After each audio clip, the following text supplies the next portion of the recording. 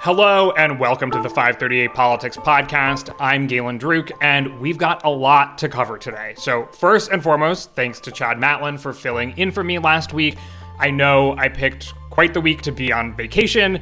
Maybe think of today's podcast as a series of emergency podcasts catching up on everything I missed while I was away.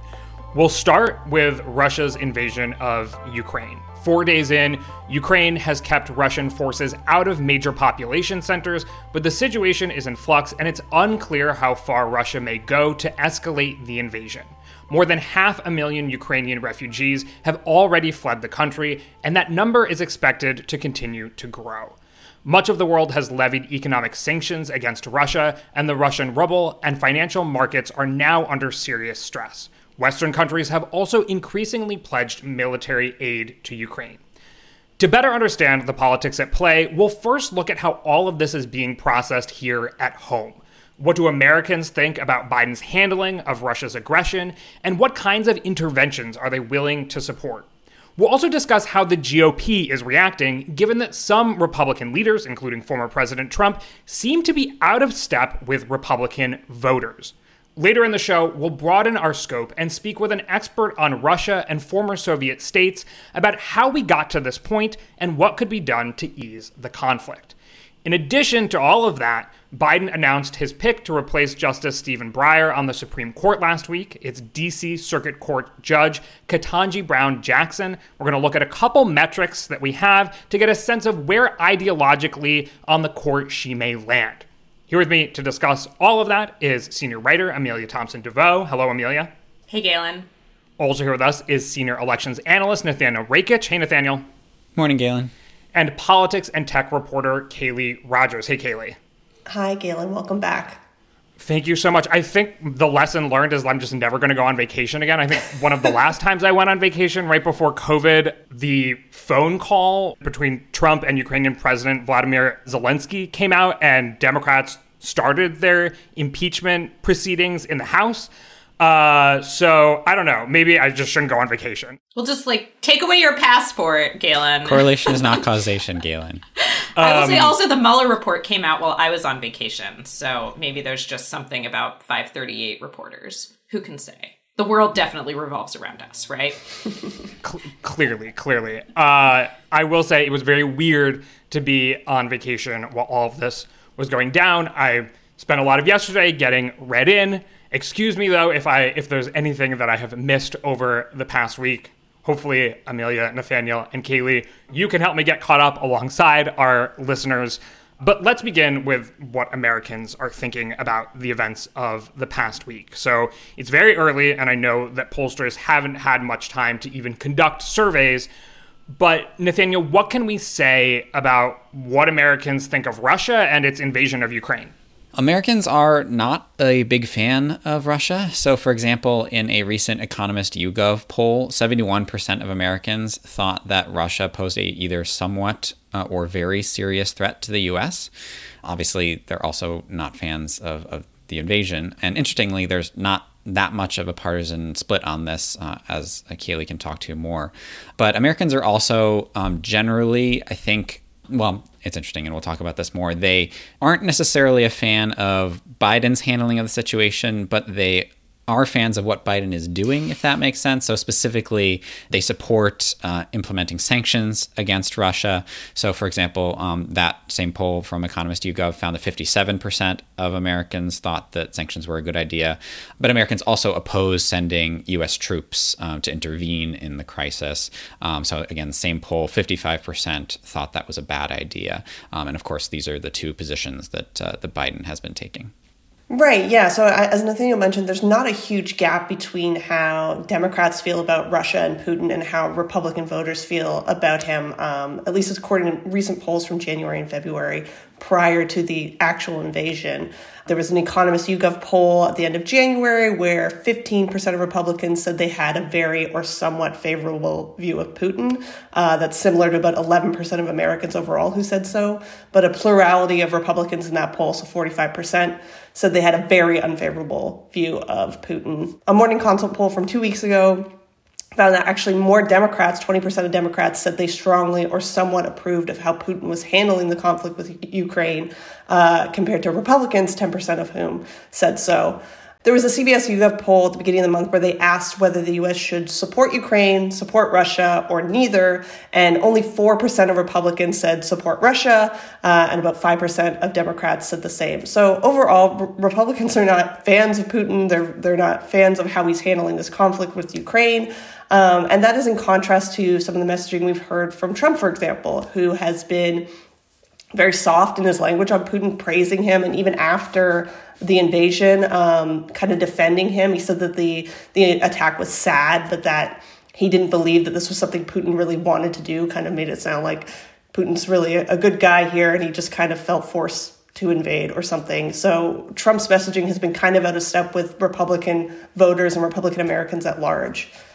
So what kind of dynamic does that create? Is this the sort of situation where elites can steer public opinion in one direction or another, and we end up with a partisan split on this?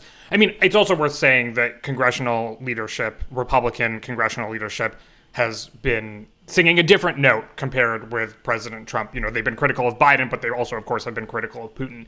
Is this the kind of situation where Americans are paying close enough attention that they're just going to have their own opinions about it, and it's not really up to elites to drive public opinion? So political science research has been pretty clear that foreign policy is an issue where elites drive public opinion because it's not an area where people have very firmly formed opinions of their own.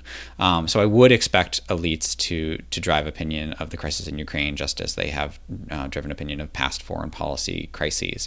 But I think to your point, Galen, it is important to note that elites does not necessarily mean just Trump. I think that other Republicans, like Republicans in Congress, they have a fair amount of power in this too, and this kind of goes back to a broader theme that we've discussed on this podcast before, that I think that congressional Republicans have more power to shape public opinion about democracy and Trump's violations of norms and things like that than they have necessarily decided to use. They've deferred more to Trump. But I think in this regard, certainly the majority of Republican elite voices at this point, I would say, have been anti-Russia, even if maybe the loudest voices have been softer on it.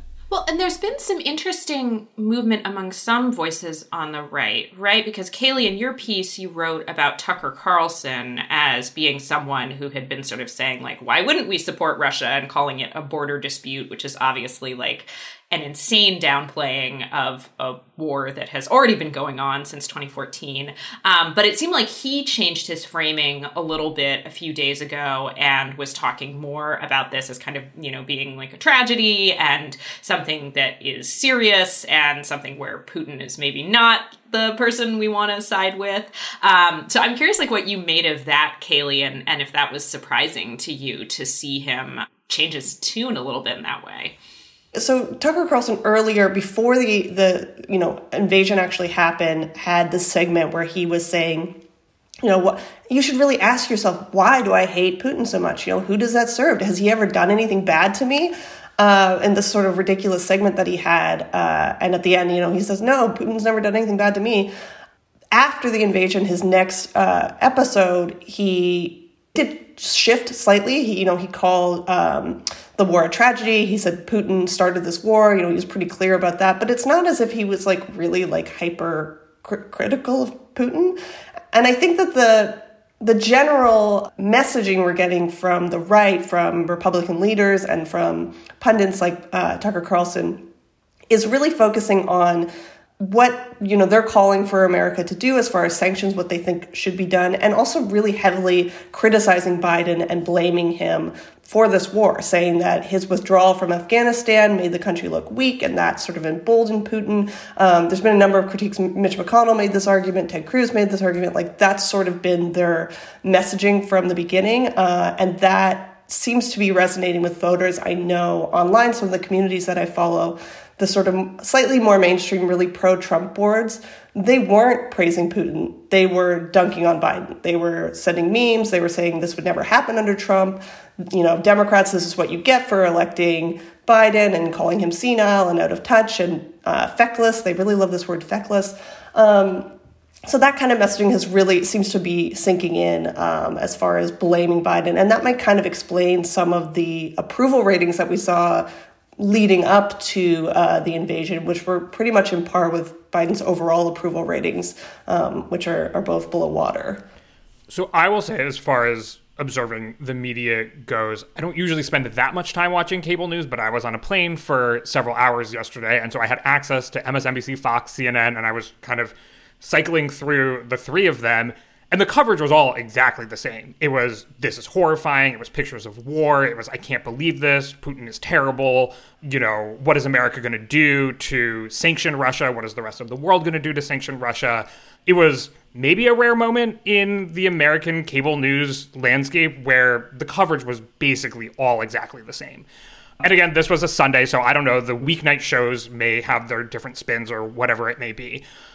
In an environment like this, is that the sort of environment where we see a rally around the flag effect, where if Biden is seen as strong and competent in terms of confronting Russia or confronting this aggression, levying sanctions, things like that, that people will approve of him in a way that, you know, he's very unpopular right now? No. So one of my kind of pet peeves is I think that rally around the flag effects are really misunderstood. A rally around the flag effect often has a very high bar, and it really requires a really, like, your country is under serious existential threat type of thing, like what we saw in 9/11, after 9/11, with George W. Bush's approval rating, which absolutely soared.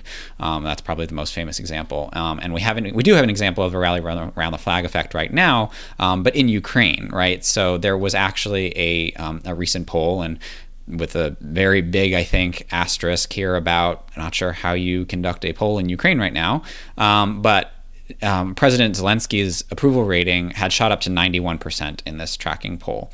And I think that's clearly a type of situation where, I mean, we've all seen, I think, the videos at this point of Zelensky kind of posting these videos of him bravely resisting, Russian, the Russian invaders from, kind of his undisclosed locations or from the streets of Kyiv. Clearly his image has, whatever kind of political differences people in Ukraine may have had with Zelensky have melted away in the face of this clearly existential crisis. I would imagine, although I can't say this for sure, but I think it's safe to assume that any internal opposition he has had, people aren't criticizing him for his stance on healthcare or whatever the major issues in Ukraine were before this. In the United States, you still have people criticizing Biden, as we've been discussing. Republicans have been saying that he's weak. And so a rally around the flag effect, it doesn't just happen automatically because there is a crisis somewhere in the world. It has to kind of create this moment of national unity. And that unity is very clearly not here right now. And it kind of goes back to what I alluded to before, which is that maybe everybody in America agrees that what's happening to Ukraine is terrible and that Russia is a bad actor in this situation. And that's why you see these very stark numbers. Kayleigh was citing, the number of people who approve of Russia in this situation is like 10% or like single digits. I mean, that and there isn't a huge partisan divide there, if any. And those are the kinds of overwhelming non-polarized numbers that you only see when people, the media apparatuses and political elites are in broad agreement about something like that.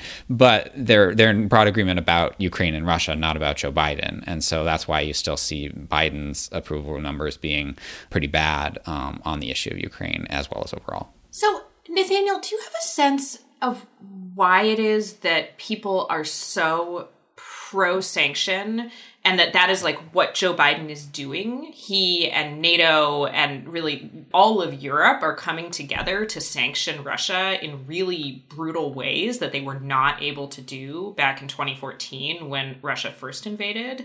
And so it seems like Biden on paper is delivering on what Americans want. So is it that they're not aware that this is what the Biden administration is doing? Is it that partisanship is such a heady force that even if you see him doing that, you think like, oh, well, there must be more he could be doing. He must be sanctioning them wrong. Like, it seems like this should be a moment for Joe Biden where the war is going badly for Putin. Ukraine is stronger than it seems. Like managed to help unite Europe in a way that a couple weeks ago seemed kind of unlikely. So, like, what could Biden be doing to get credit from Americans? Is this just a sign of, like, he can actually do nothing to win some people over? Or is it that they don't care as much about this conflict as they care about other things? Yeah, no, I think you guys are asking exactly the right questions. And I will say that it is still pretty early for us to have kind of concrete data on how Biden is handling the situation, or I should say how Americans think Biden is handling the situation. So most of the polls that we have that show him kind of underwater on this issue are from before the invasion. So I'll cite a couple right now. From the Associated Press and NORC Center for Public Affairs Research, Americans disapprove of Biden's handling of the U.S. relationship with Russia, 56% to 43%. This was February 18th to 21st. Quinnipiac University, February 10th through 14th, they disapproved 54% to 34%. And these numbers were very closely in line with his handling of foreign policy more generally and his overall approval rating. So I do think at this point there was an element of maybe people weren't paying full attention to what was going on. They certainly weren't aware that he had, for example, threatened these sanctions. And so they were just like, okay, well, Russia and Ukraine, well, I don't like Joe Biden, or I do like Joe Biden, or maybe I remember that he mishandled Afghanistan, and this is also foreign policy, so I'm going to give him the same grading that I give him overall or on foreign policy overall. The question here, I think, is that now that you do have the saturation news coverage, as Galen mentioned, are people's kind of priors going to be updated, or are they going to fall into their partisan corners? And there's one poll that I've seen so far. It was from Morning Consult, and this is actually the only poll I've seen so far that was conducted entirely after the invasion, although I'm sure more will come out next week if they're not being released like right now before I had a chance to look at them. But this poll from Morning Consult actually gave him a slightly positive approval rating on Ukraine, 48% to 43%. So I think that does suggest that there is some room for Biden to improve on this question. Then I think there is a separate question that Galen brought up of like, okay, just if maybe Americans will think he's handling Ukraine well, but do they think that that is such an overwhelming issue that that's going to affect his overall approval rating and maybe bring him up in that regard? That's, I think, a big question. And I think historically we've seen that foreign policy is not a major priority for American voters. But if we continue to see this kind of wall-to-wall coverage and some of these things that we're hearing about, Putin putting his nuclear forces on alert, that might make Americans feel like, okay, this actually is like the major issue we should be concerned about at this time, then maybe, maybe it could bring Biden out of the slump he's been in. I will say, Nathaniel, based on the extent of my airplane reporting yesterday, which is non-scientific, and you probably shouldn't pay attention to this anecdote at all, but other than myself, I saw one other person watching the news on the plane last night. Granted, this was a Sunday afternoon flight back from Mexico. I think people had other things on their minds, but before we started recording, we were trying to think of circumstances in which a bunch of people coming back from vacation might tune into the news. Apparently, this was not it, but I thought I might throw that in there, given, we did a recent episode on how much people overestimate American interest in politics in general. And so that was just interesting for me to see amongst hundreds of people. No one was really tuned in the day that Putin had said he was, pushing their nuclear capabilities into a higher gear. Right. Well, I was just going to say that I think there's a number of hurdles to Biden getting any kind of real movement on his approval ratings based on his response to Russia. One of them being that this messaging that we're getting from Republicans being that this is all or partly Biden's fault. No matter what you're doing, even if it's considered the right thing, if people think that it's your fault to begin with, I don't know that they're going to be that impressed that you're like doing what they would like you to do now. Another potential hurdle for Biden is the fact that some of the sanctions could have impacts here at home as far as oil prices. And with those prices already being spiked currently, and people very upset about that, to see prices go up higher, they're going to blame Biden for that and be very unhappy about it, even though it's a consequence of a very popular move as a response to Russia being these financial sanctions. And I do think that a lack of information or lack of being well acquainted with this conflict, which could very well shift. And maybe more people are paying attention now that Russia's actually invaded. But I did see a poll. This was from the beginning of the month, so there was obviously these tensions were already brewing, from Morning Consult, and they asked people to find Ukraine on a blank map of Europe, and only 34% could correctly identify Ukraine. And what was really interesting to me, though, about that poll was that voters who were able to correctly find Ukraine on a map were more likely to back more assertive reactions to Russia. So 50% of those who said they could locate Ukraine on the map said that the U.S. should send arms to Kyiv while negotiating with Russia, compared to 37% among those who couldn't find Ukraine on the map. So being more informed is going to change what you think the U.S. should do, and many Americans just aren't super well informed yet. Yeah, Kaylee, I thought that was really interesting. Also in part because it actually was an opposite finding from something that a few political scientists found back in 2014 when we were having a similar crisis with the Crimean Peninsula. They actually found that people who couldn't find Ukraine on a map were more likely to want to intervene. So I agree with your overall point that information is an important variable, but I'm not sure it's clear which direction it runs. I do think, though, what Kaylee was pointing out with the economy is super important because it really seems like a little bit of a catch-22 for Biden. He's getting dragged down in large part because of concerns about inflation. But this conflict, like if he handles it well, could very well make inflation worse. And I mean, it's not just the oil prices. Supply chains globally are already pretty disrupted. The sanctions on Russia could have an even bigger impact on that. The economy is just like not in a place globally where any kind of disruption is going to be well tolerated. And so it's not clear at this point what we're going to see in terms of the downstream economic consequences. But I think it's pretty likely that they will not be positive for Biden. And so it gets us into a situation where maybe things in Ukraine are going the way Americans would prefer them. We're imposing sanctions. We're not getting involved militarily. Maybe as Putin starts this nuclear saber rattling, which, I think if anything's going to get Americans to tune in, that will probably be it. It's pretty unnerving. And maybe Biden helps de-escalate that in some way and people are impressed by that.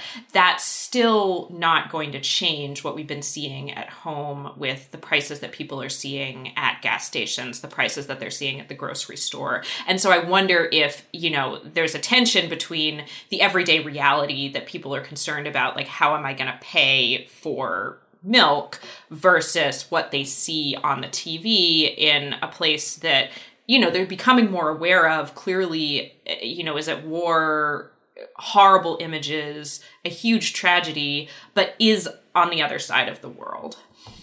Amelia, to put numbers to the point that you just made, one of the few polls that has been conducted and released since Russia's invasion of Ukraine, ABC News asked about support for economic sanctions, and 67% supported the United States and European allies imposing economic sanctions on Russia, with 20% opposed and the rest unsure. If sanctions produced higher energy prices, however, as Biden has warned, support declines to 51%, with 33% opposed.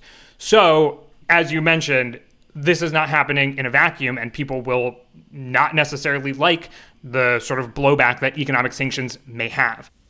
Yeah, and I think it all goes back to, again, the finding in political science that Americans tend to put foreign policy on the back burner when kind of making decisions about how to vote or their domestic politics. And I would personally bet on people caring more about their pocketbook issues than, as you said, Amelia, what's going on the TV halfway around the world.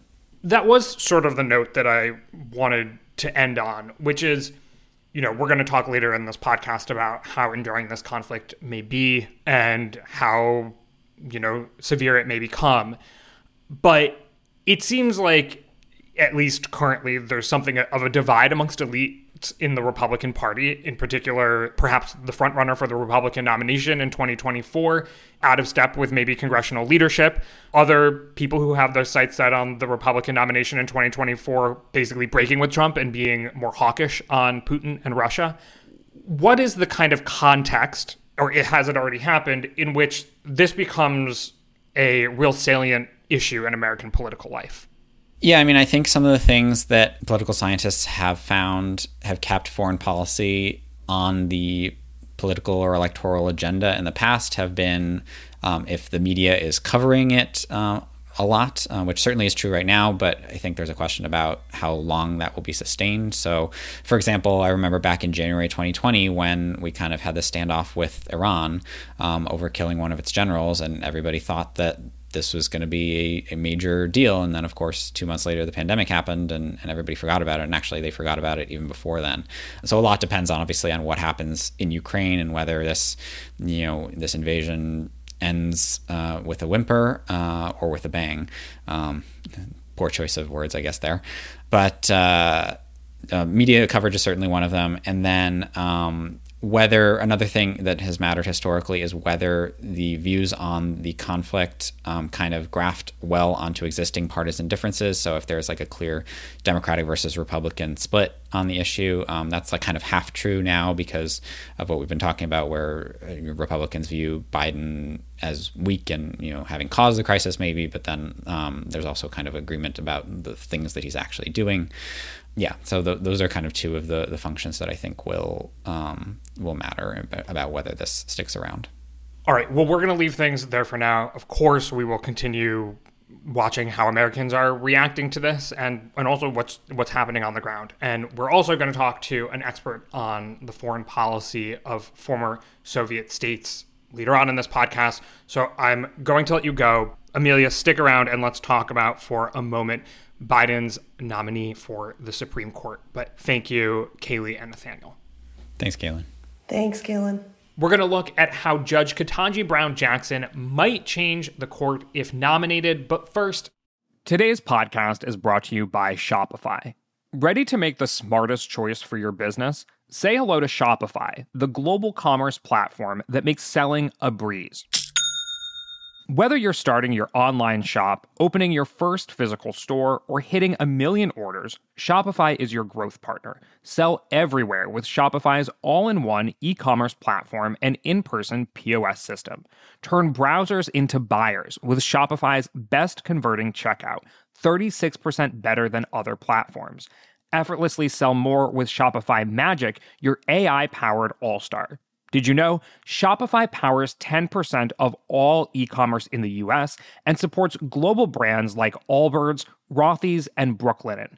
Join millions of successful entrepreneurs across 175 countries backed by Shopify's extensive support and help resources.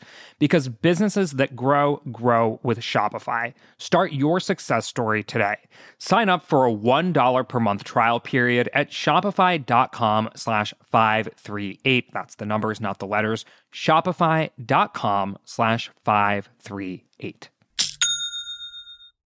Hey, I'm Andy Mitchell, a New York Times bestselling author. And I'm Sabrina Kohlberg, a morning television producer. We're moms of toddlers and best friends of 20 years. And we both love to talk about being parents, yes, but also pop culture. So we're combining our two interests by talking to celebrities, writers, and fellow scholars of TV and movies. Cinema, really. About what we all can learn from the fictional moms we love to watch.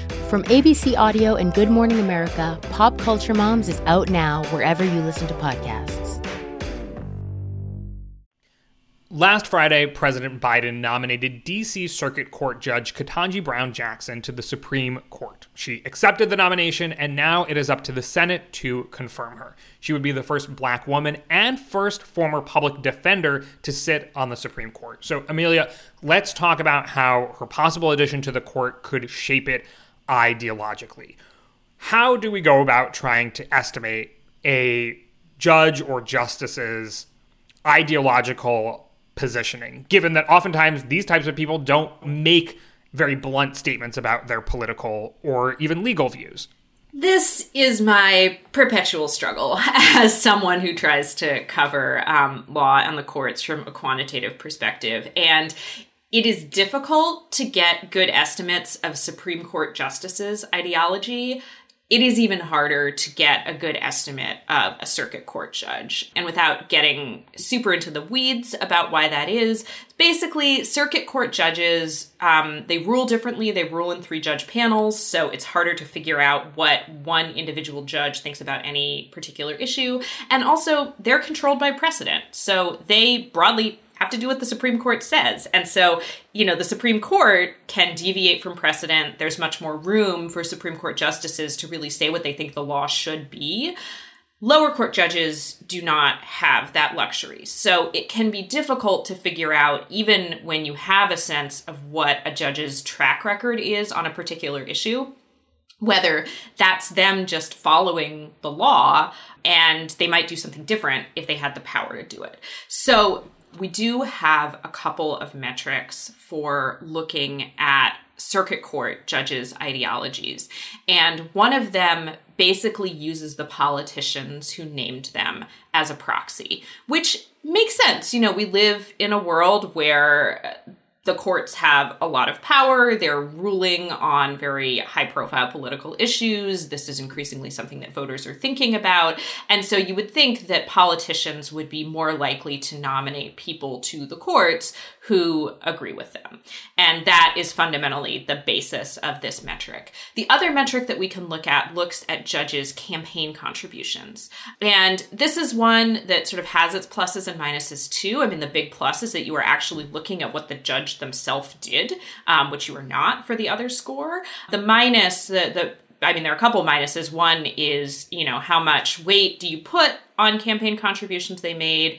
And add to that federal judges, once they become federal judges, can't contribute to political campaigns anymore. So this is a dated metric. And increasingly what we're seeing with Supreme Court nominees is that they have been on the federal courts for quite a while.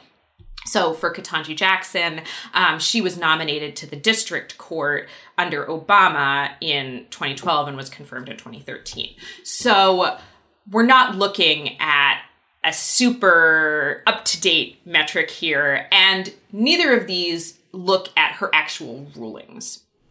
Based on those very limited metrics, and then we can get into maybe less quantifiable metrics, based on those, what do we know about Ketanji Brown Jackson as a judge? Well, so we know that she will be liberal. Did not need to go to the metrics to figure that out, but, Yes. Gotta earn my salary. So there we go. And according to the metric that is based on the ideologies of the politicians, it actually looks like she would be a fairly moderate liberal. She would be to the right of all of the other Democratic appointed justices who are currently on the bench, including Breyer. That I would take with a grain of salt, because the way this metric works is it's based on the ideology of the president and the 2 home state senators of the judge. And the idea being that, back in a world where senators had more input into which judges were nominated, their ideology was pretty important for understanding it. That is A, no longer really the case in the Senate, and B, for the DC Circuit, does not matter anyway, because any judges who serve in DC do not have a home state senator. So it is just based on the nominating president's ideology, and that is a pretty thin basis to be drawing any big conclusions about how someone will rule when they get onto the court. So we looked at this metric because it's the one that is traditionally used, and it has sort of a track record of being relatively predictive in the past. I would say that in this case, I probably would not bet a lot of money on that. The other metric shows Ketanji Jackson being really far to the left, further to the left than Sonia Sotomayor, who is currently sort of anchoring the left wing of the Democratic appointed branch of the court. And that's based off of campaign contributions. Yeah, financial contributions. So, I would say, again, that metric has caveats. And especially when you look at the rest of the Supreme Court, you can see it's not perfect because it has Alito and Thomas closer to the center than they are in reality. Justice Alito and Justice Thomas are the two most conservative justices on the Supreme Court. That's not how they show up in this data because, both of them have been federal judges for decades and decades. They haven't made a political contribution in a really long time. But I will say, in a world where ideological consistency is something that politicians and presidents are looking for more and more in their Supreme Court justices, I probably would put more weight on where those judges and potential nominees have been in terms of their campaign contributions, just because I think it's more of a signal about where they stand ideologically. Okay, so we've done our due diligence as 538. We've looked at the metrics. Now put those aside. Given what we know about her as a person, the decisions that she has made during the short time that she's been on the DC Circuit Court, and her biography in general, what kind of jurisprudence might we expect? So she has a really interesting background. And I think, we tend to look at what the political impact of a nominee is going to be, the ideological impact. And this is a hard one for that because it is a Democratic appointee replacing another Democratic appointee. But as the first Black woman on the court, she's going to have an impact that is maybe hard to quantify, but we will see over the coming years. So I just want to say, that the way that we at 538 tend to look at these nominees doesn't always capture the kind of historic significance of this nomination. And I want to pause and acknowledge this, even though it's not going to change the ideological balance of the court. This is still a really big deal. But in terms of the kind of justice she would be, so, as you mentioned, she's a former public defender, which is a first for the court. And she's also has extensive trial court experience, which most of the other justices don't have. Judge Jackson was a trial court judge for several years before she was nominated to the DC Circuit. And that means that she has had a lot more experience with kind of like everyday criminal justice. She's sentenced people. She's sort of gone through like a lot of employment related lawsuits. Like this is sort of the kind of nitty gritty everyday stuff that Supreme Court justices tend to be pretty far removed from. And so that's a difference too, that I think could really affect the way she rules. And she's also an expert on federal sentencing. One of her other jobs before she joined the court, or before she was nominated to the federal bench, was with the U.S. Sentencing Commission. And that's significant because, the Supreme Court does get cases that have to do with sentencing, and this is something where she has really deep expertise. As a former public defender, there's research indicating that folks who have been public defenders, they are less likely to sentence defendants to prison time. Obviously, on the Supreme Court, she is not going to be sentencing people, but she could be weighing in a way that sort of encourages more forgiving sentencing guidelines for federal judges. And I'll just add, she also has sort of personal family experience with the criminal justice system that many of the other justices don't have. She has an uncle who was sentenced to a life sentence under a 3 strikes law for a nonviolent drug crime. His sentence was later commuted by President Barack Obama.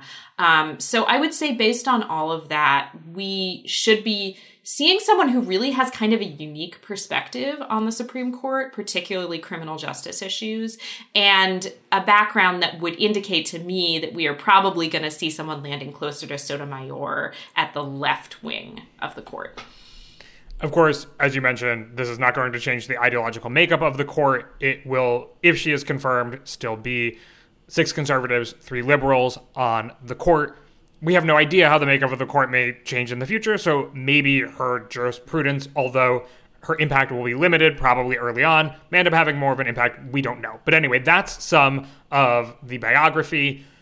Does it seem like a straight path to confirmation at this point? Galen, if Democrats mess this up, it's just, like anything can happen. But they have the votes. It doesn't seem like Jackson is going to be getting a lot of Republican support. 3 Republicans actually did cross the aisle to vote for her when she was nominated to the DC circuit last year. One of them is Lindsey Graham, who has already suggested in some statements on Twitter that he is probably not going to be supporting her this time around. What changed in that time? Got to ask him. Yeah, but I think there's no real evidence that I've seen that Democrats are kind of breaking ranks on this. And that's what we'd expect based on how they've behaved with other court nominees. They've been incredibly unified so far. So I think in terms of the votes, this should be pretty smooth sailing. I don't think that means the hearings themselves will be smooth sailing for Judge Jackson. As the first Black woman, I think she is going to be treated very differently than a white man would be, or even a white woman.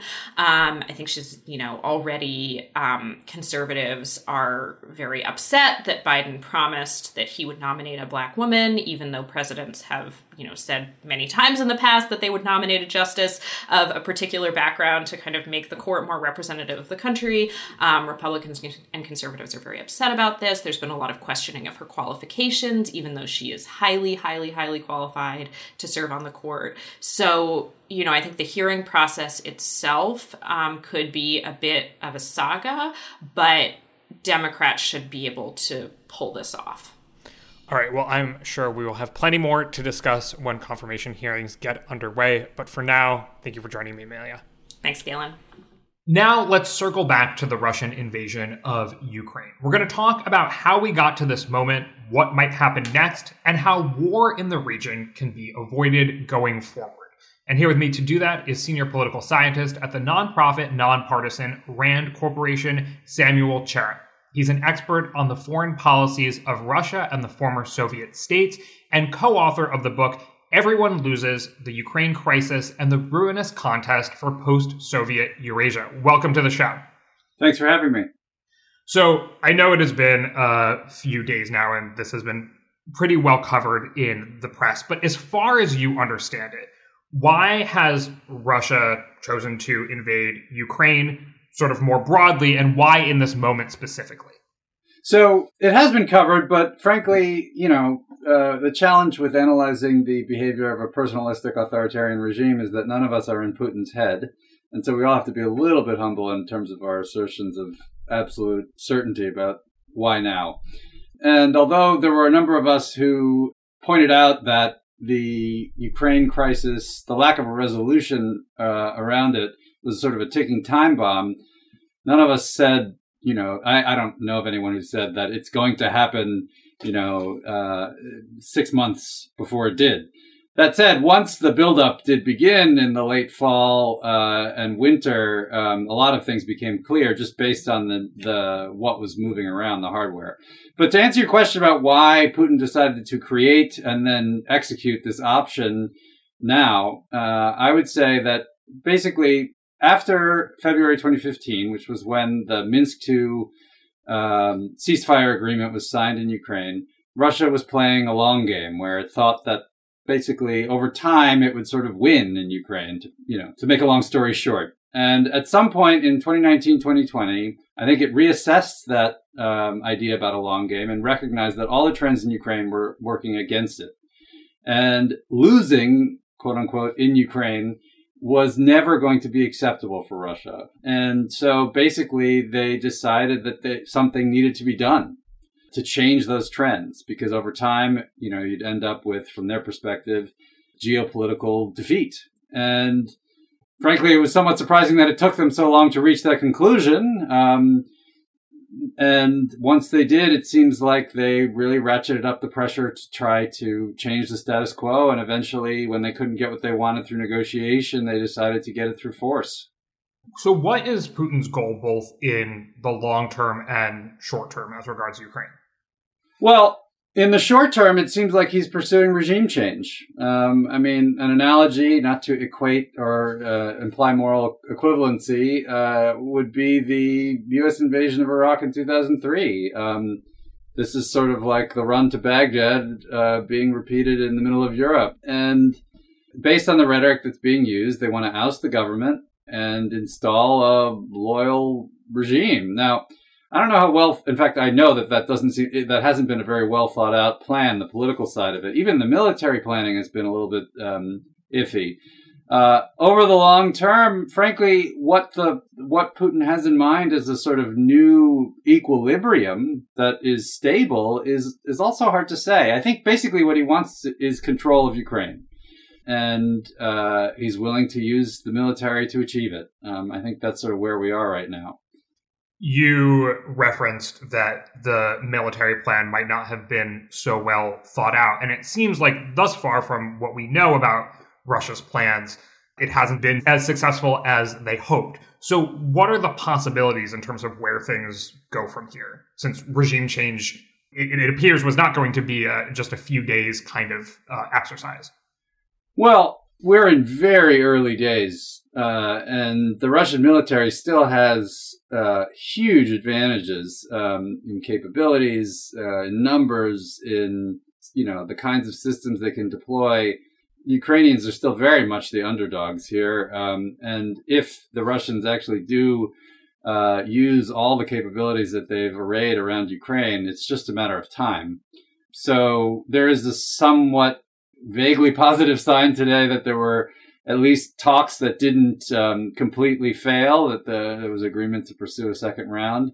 Unclear on what terms, of course. But frankly, unless there's a negotiated solution, I would put that as a low probability. I think this gets, much more brutal quite quickly. And it's just sort of a matter of time before at least the sort of high level political aim of ousting the government becomes reality.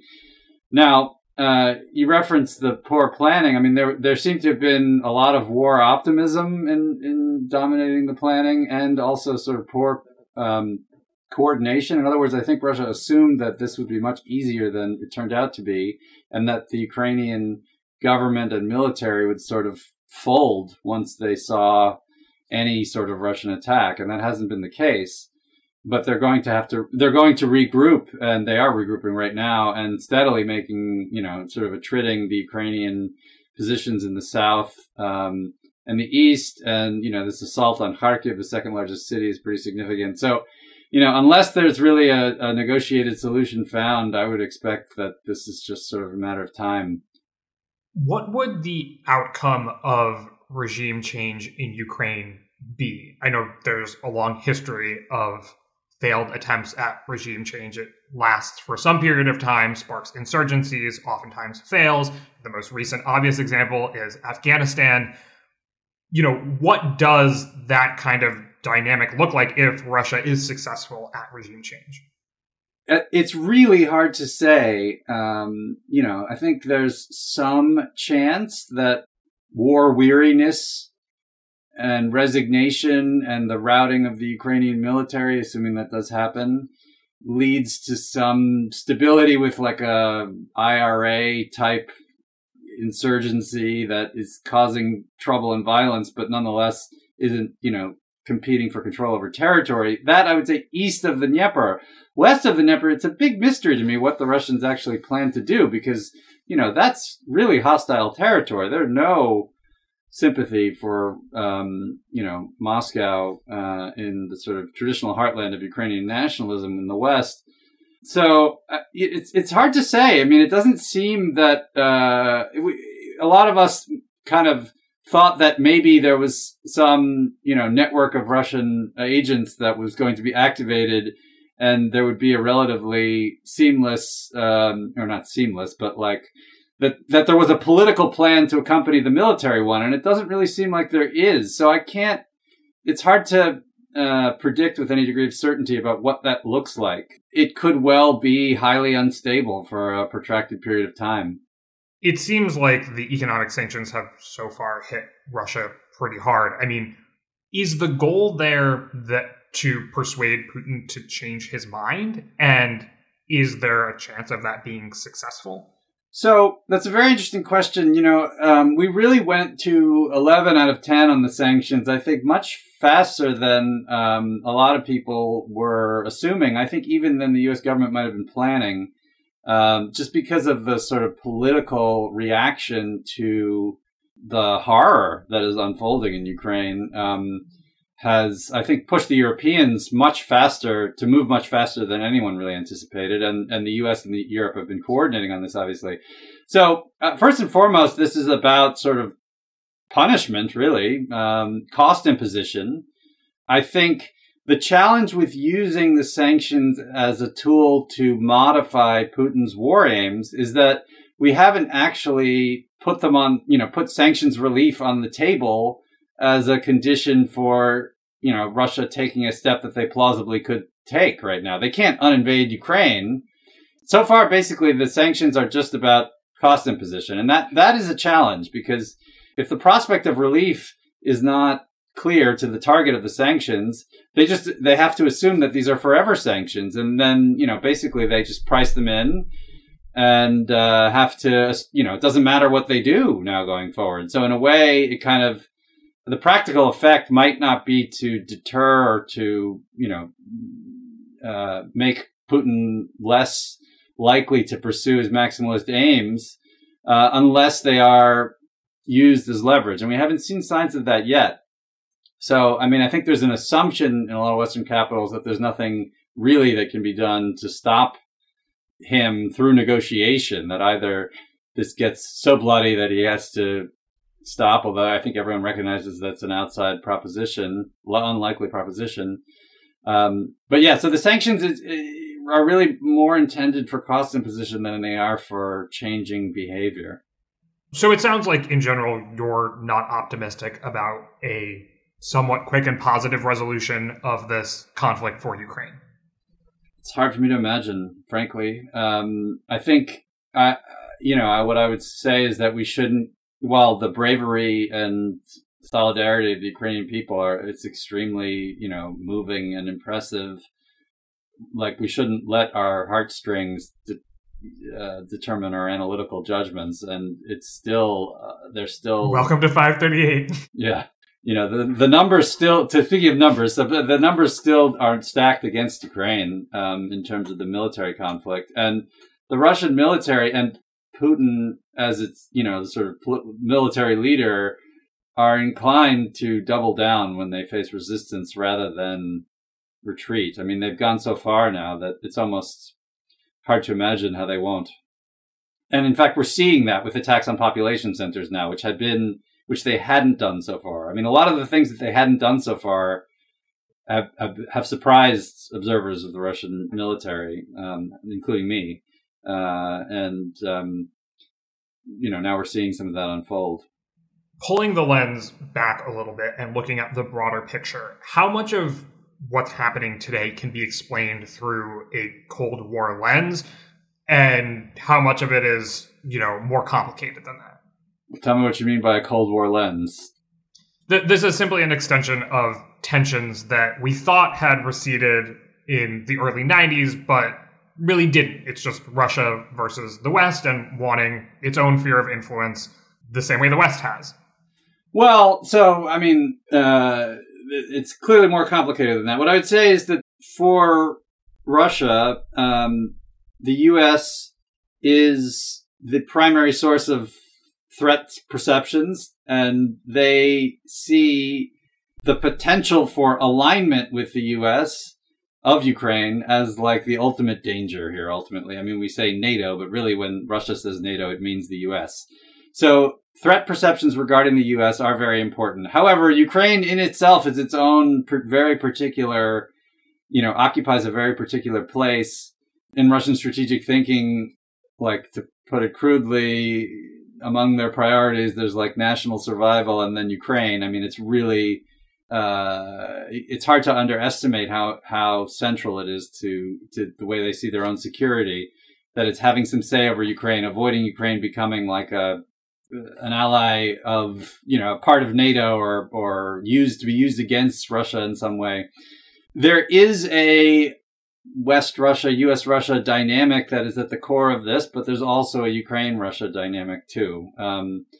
And so a lot of these things come together to produce these kinds of outcomes. But if you look at the way Russia even just focused its diplomacy in the months leading up to this, they weren't even talking to the Ukrainians. They were just talking to NATO and the US, essentially.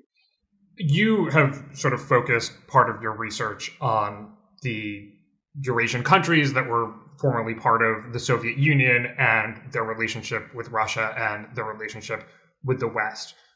Obviously, you have written a whole book on this. You could probably write even more. What is this sort of series of events that has happened since the end of the Cold War that sort of brought us back to this point 30 years later, a place of conflict that we thought might have ended 30 years ago? You know, there are lots of reasons why U.S. relations with Russia have soured over the years, but the real breaking point, watershed moment before 2022 was 2014. Russia's, annexation of Crimea and invasion of eastern Ukraine, and which I would really see broadly as part of this broader contest for the states on Russia's periphery.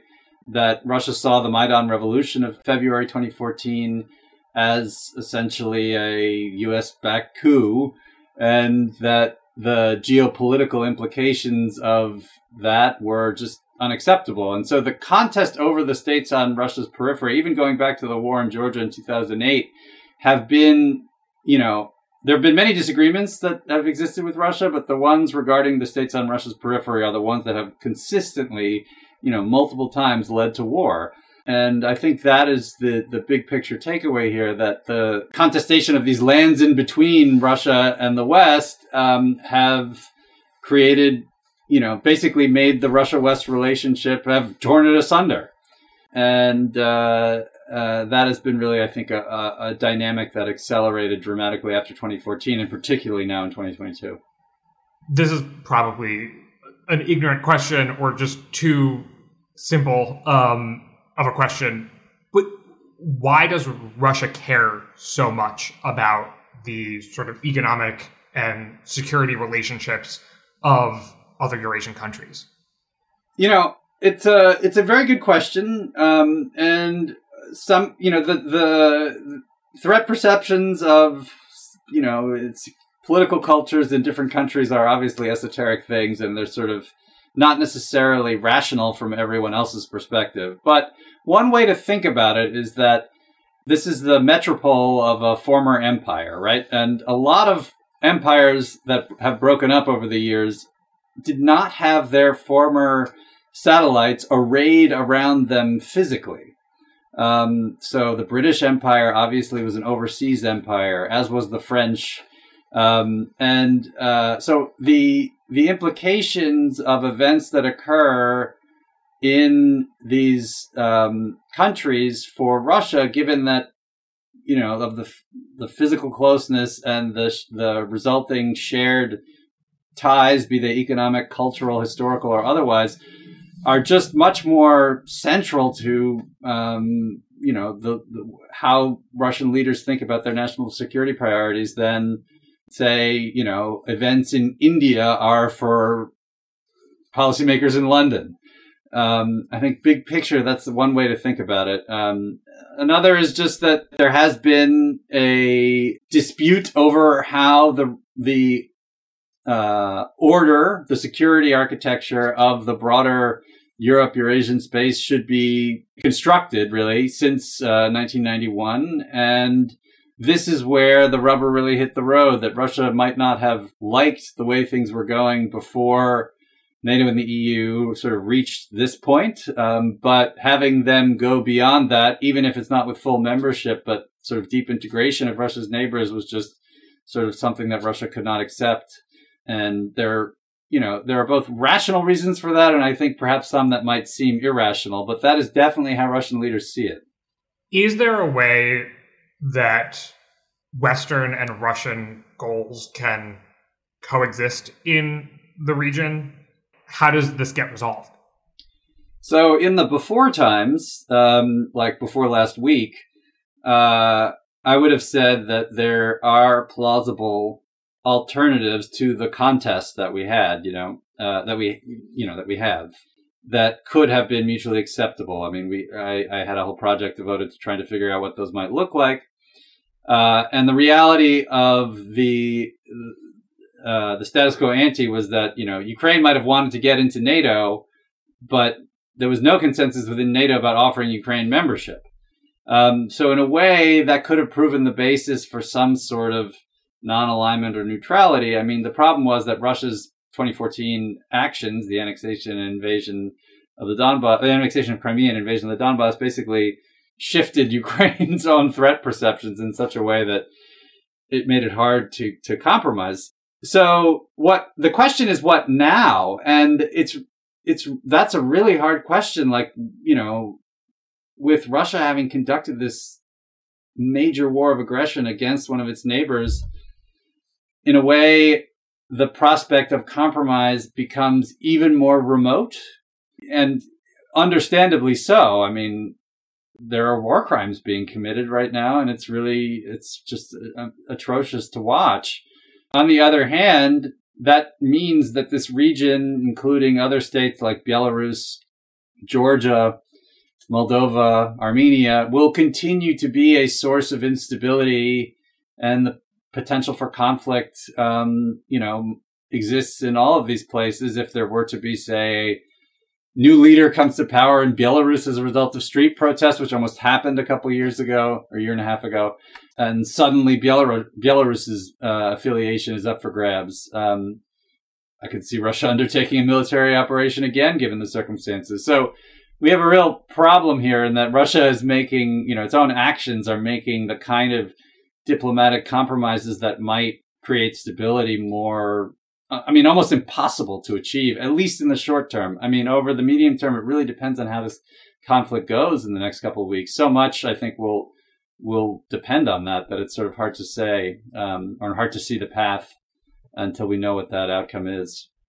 It's clear that so much is so unknown at this point, but wrapping up here, one thing we like to do at 538 when there are a lot of unknown outcomes is just either, sort of categorize them or lay them out. What do you see as, at the very least, the sort of best and worst case scenarios for this conflict going forward? I mean, I guess the sort of win the lottery scenario is like there's a palace coup in Moscow as a result of all this economic pressure, and Gorbachev 2.0 comes to power and repents for Russia's sins and pays reparations and et cetera, et cetera. I mean, that just seems so low probability given the nature of the Russian regime and the way Putin has eliminated all political opposition and so on. So, that just put that. Some people are dreaming of that now, so I think it's worth noting that, okay, yes, if we could achieve that tomorrow without any costs, I would sign up for that too. I think a less fantastical, but still highly unlikely outcome is that there's some negotiated solution that results in Putin basically effectively giving up on his aim of decapitating the Ukrainian government. And I think that would be a huge achievement if it were to be possible. The worst case scenarios all involve this conflict escalating beyond Russia-Ukraine. Russia is now fighting a major conventional war in a country that borders 4 U.S. allies on land and another one in the Black Sea. Apparently some, air raid sirens in Poland have gone off when Russia launched missile strikes at military targets in the regions that border Poland. This could get out of hand very quickly. Moreover, the kinds of sanctions that we're imposing now are really ones that could, are leading to effectively the seizing up of the Russian financial markets and potentially even the Russian economy. From Putin's perspective, that looks like we're moving to the next stage of our devious plan to overthrow his government. And if they come to that conclusion, then, lots of stuff is on the table that might not have been before. I think the worst case involves a much broader conflict that eventually, sees potential direct clashes between Russia and U.S. allies than maybe even Russia and the U.S. itself. And we really need to try to avoid that. And it's clear that the Biden administration is very conscious of that problem and is trying to establish the kind of hotlines, deconfliction mechanisms to avoid misunderstandings and mistakes. The problem is, apparently, the Russians aren't picking up the phone, which is not, reassuring. All right. Well, it wasn't my intention to leave on that note, but I guess I set you up for it with the final question that I asked. Thank you so much for joining us today and this analysis, and we'll give you another call as things progress if we need more of your insights. But thank you so much for joining us today. My pleasure. Thanks for having me. Samuel Charop is a senior political scientist at the nonprofit, nonpartisan RAND Corporation and is the co-author of the book Everyone Loses: The Ukraine Crisis and the Ruinous Contest for Post-Soviet Eurasia. My name is Galen Druk. Tony Chow is in the virtual control room, and actually it is Tony Chow's birthday today, so happy birthday to you, Tony. Emily Vanesky is our intern. You can get in touch by emailing us at podcasts@538.com. You can also, of course, tweet at us with any questions or comments. If you're a fan of the show, leave us a rating or review in the Apple Podcast Store or tell someone about us. Thanks for listening, and we'll see you soon.